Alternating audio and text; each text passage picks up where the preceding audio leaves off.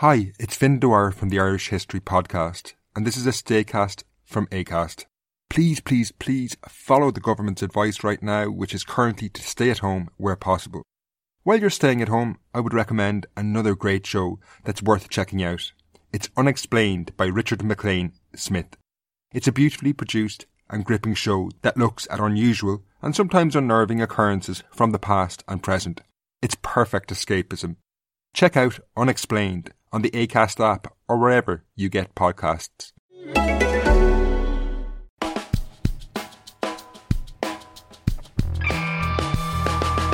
Hello everybody and welcome to the Mirror Football Podcast, brought to you in association with BetBright.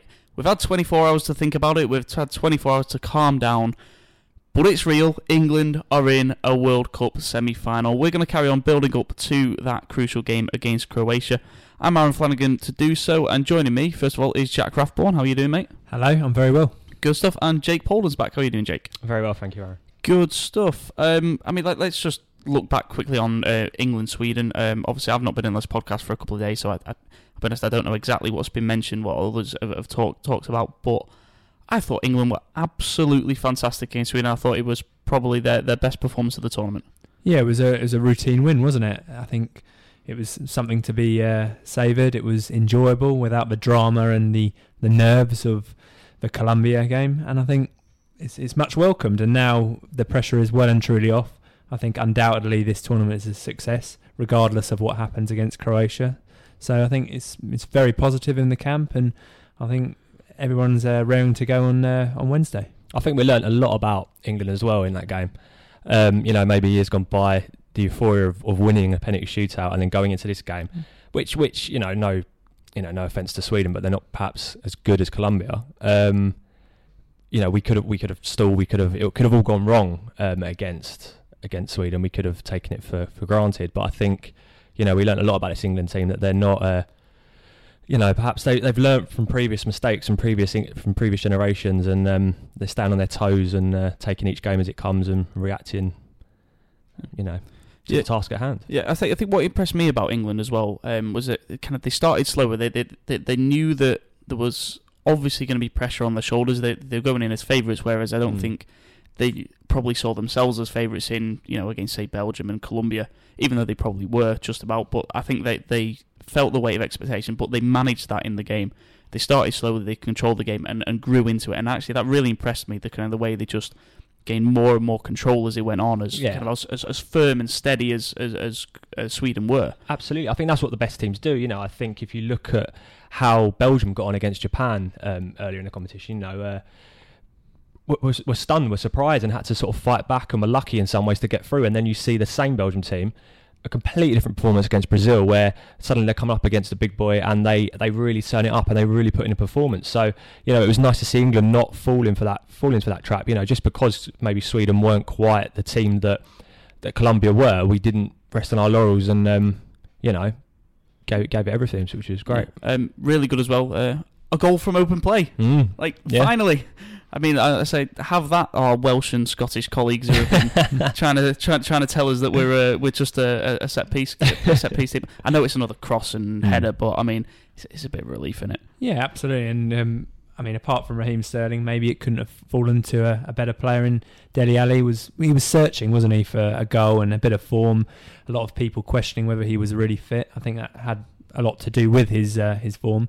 So it was really pleasing to see him get on the score sheet and sort of take the burden off Harry Kane. And I think England don't get enough credit for the way they comfortably beat Sweden, just because they don't have the star power of some of the other teams. They managed to negotiate Italy and the Netherlands in qualification. They held their own and probably didn't deserve to lose against Germany. And they topped the group, stunned Mexico, who many people were really high on. They absolutely thrashed them. So I think Sweden were sort of disrespected a little bit, and by a result, England weren't given the credit for how comfortably they negotiated their way into the semi-finals. Yeah, semi-finals now, though, it's Croatia. Mm-hmm. Are we happy with Croatia or Russia? Because I think there were a lot of split people. I personally would have thought Russia would have been an easier semi-final, even with the crowd, but I know there was a lot of people 50-50. What about you guys? Jake, first of all, are you happy with Croatia, or would you have or would you have preferred to play Russia? It's a very I mean, watching the game, even with penalties, I still couldn't decide who I would rather see, England face. Like, it's so difficult, as you say. On paper, you've got to say you'd rather play Russia. That they're not as good as Croatia, as simple as that. But Russia have done so well on the basis of being the host and really going for it. So maybe I would have perhaps preferred Russia. Having said that, but I still don't think that it's a bad tie for England. I still think that as good as Croatia are and have been this tournament, I still think that England have enough about them to see this going through, which is remarkable in itself to be discussing that. Yeah, Jack. Yeah, I tend to agree, but crucially, Croatia have now had back-to-back ties going to extra time and penalties. I think they're going to be pretty drained. That said, they're going to be on a high, having sort of escaped death as such with the penalty shootout. Rakitic seeing them through in both occasions with the decisive penalty. So they're going to be confident that they've won their ties without playing as well as they've shown they can in the group stages. So they've got more ways to beat England than perhaps Russia, which I guess has to be a negative for England. That said, we're still going to be favourites, I imagine, just about going into that tie. Yeah, so the odds currently for the match with BetBright, Croatia 5-2, England 13-10. That's just for the 90-minute win. To qualify for the next round, Croatia 6-5, England 6-4 on so to make a World Cup final. Quite significant favourites then. We're odds on to make a World Cup final. It's just crazy, isn't it? It hasn't really sunk in. It is starting to sink in, and I've seen a few kind of nice comparisons on social media. Obviously, I'm slightly too young to remember. I say slightly too young to remember 1990. I wasn't even born then, so I was. But, any of us were we? No. I was. Oh, you were? Yeah, I remember it well. Yeah, I don't. Definitely don't. Yeah, no. I think I was 6 months old. Yeah, but I mean, like, it's 1990. Obviously, not as relevant, but there's a lot of there's a lot of comparisons about it. I've seen a few comparisons to 1996. The country getting behind everyone. We've never had this in our lifetime.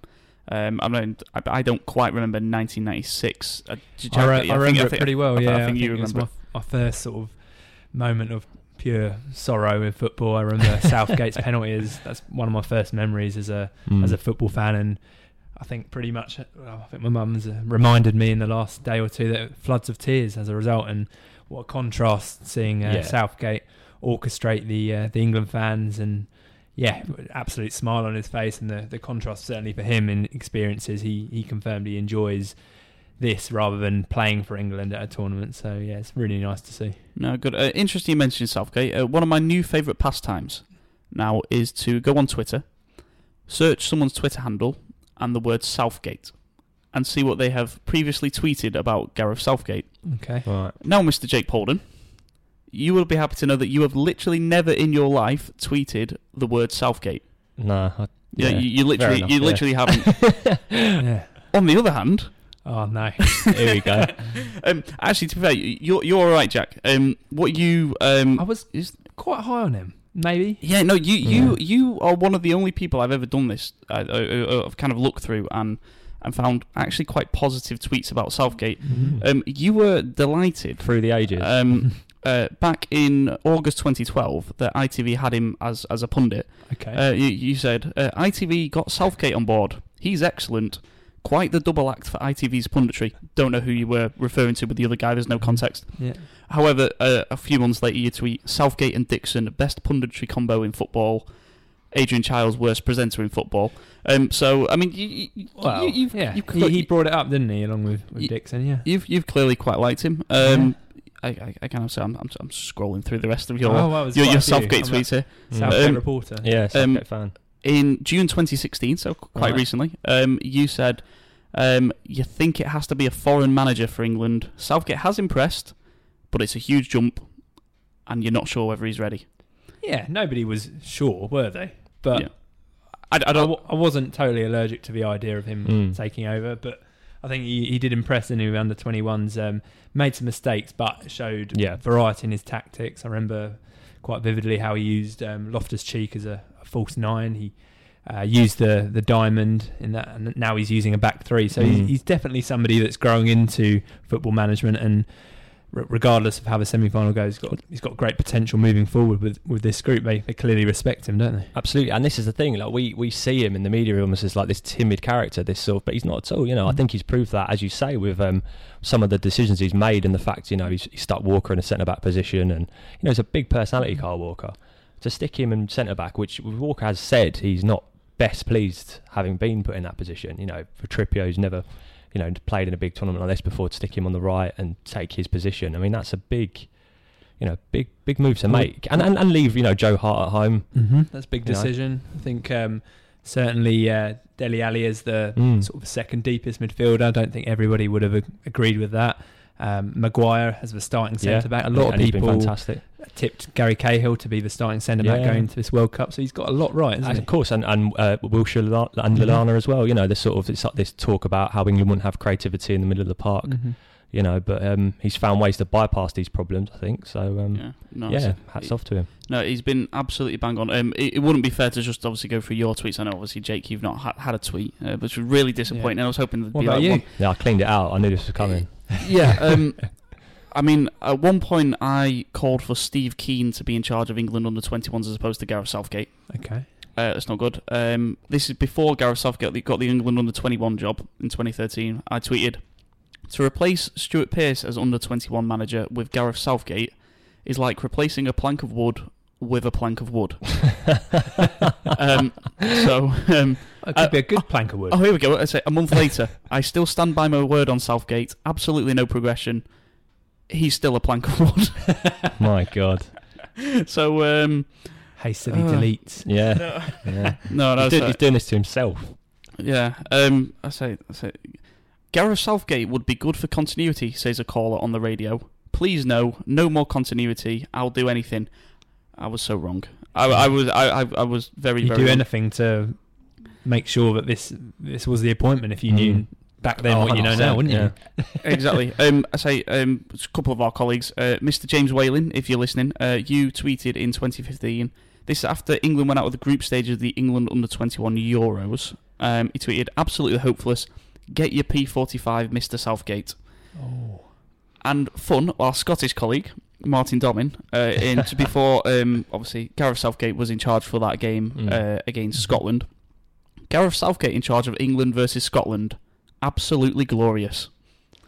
Well, he guessed it right out of all of us. Yeah. So fair play to him. Yeah. He's on the money with Martin was. So. Yeah. No, I say my new favourite pastime. I'm sure there's more hidden tweets back there that we can dig out over the next few weeks when England become world champions. I'm that. Of course, that belief. As far as actually winning the World Cup is concerned, the outright odds for the World Cup with BetBright right now, France are still the favourites at 2-1, England at 5-2, then Belgium at 11-4 and Croatia at 9-2.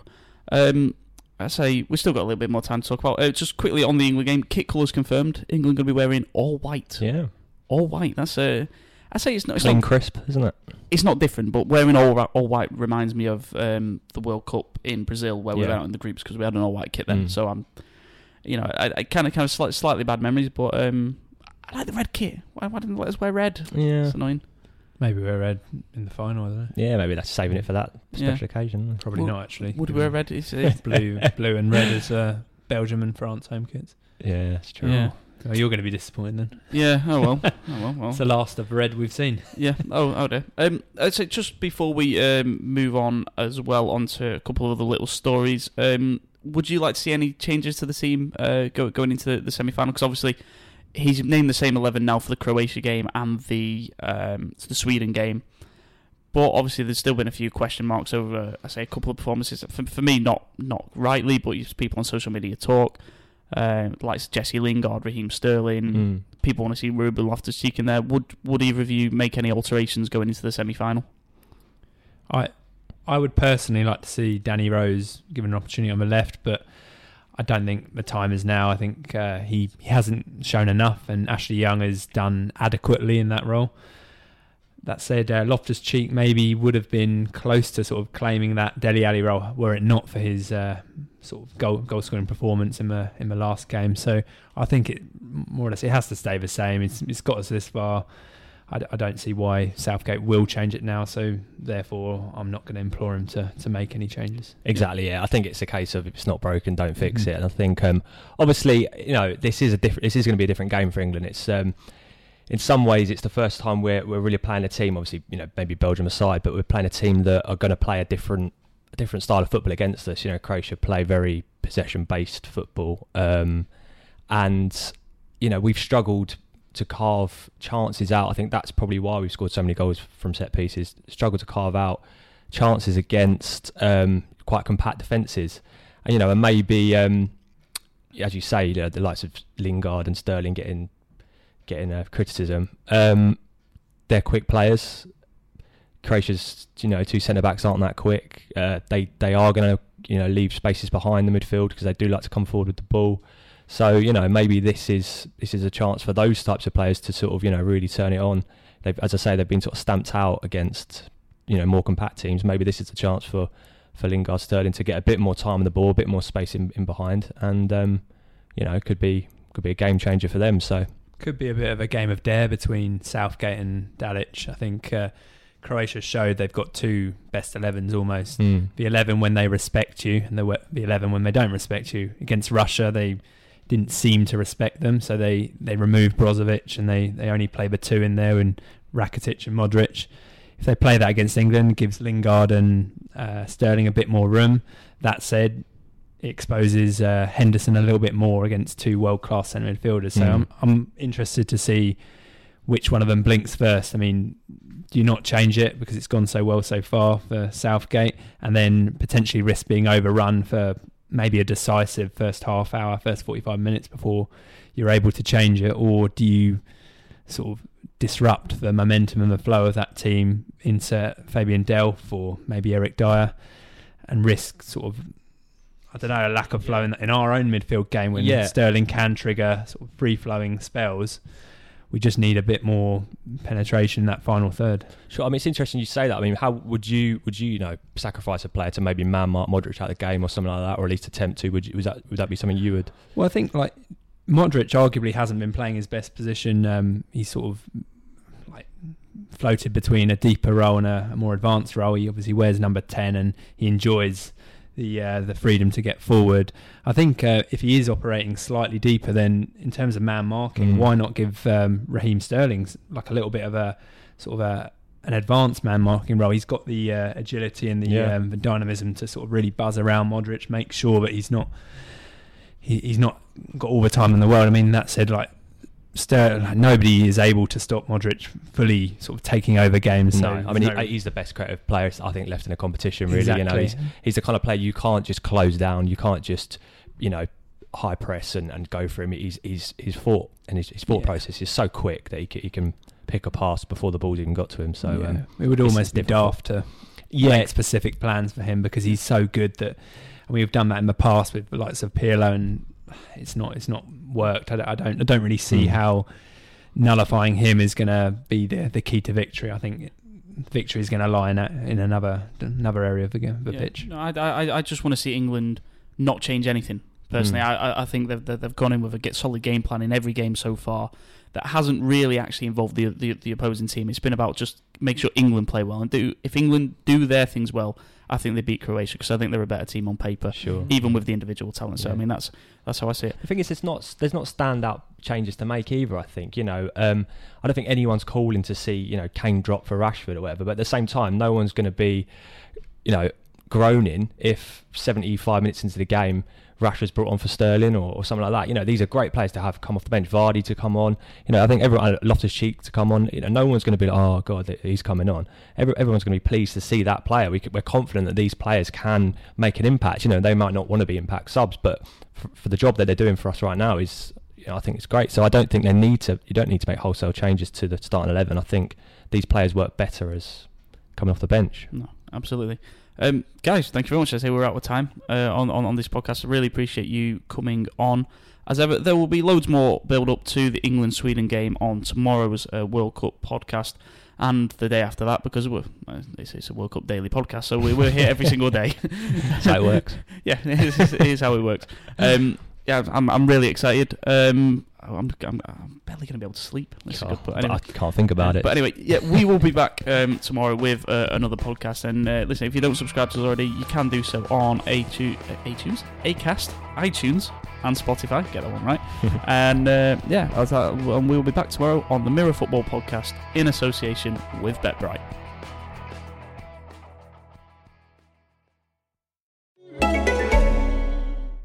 Hi, it's Finn Dwyer from the Irish History Podcast, and this is a staycast from Acast. Please, please, please follow the government's advice right now, which is currently to stay at home where possible. While you're staying at home, I would recommend another great show that's worth checking out. It's Unexplained by Richard McLean Smith. It's a beautifully produced and gripping show that looks at unusual and sometimes unnerving occurrences from the past and present. It's perfect escapism. Check out Unexplained on the Acast app or wherever you get podcasts.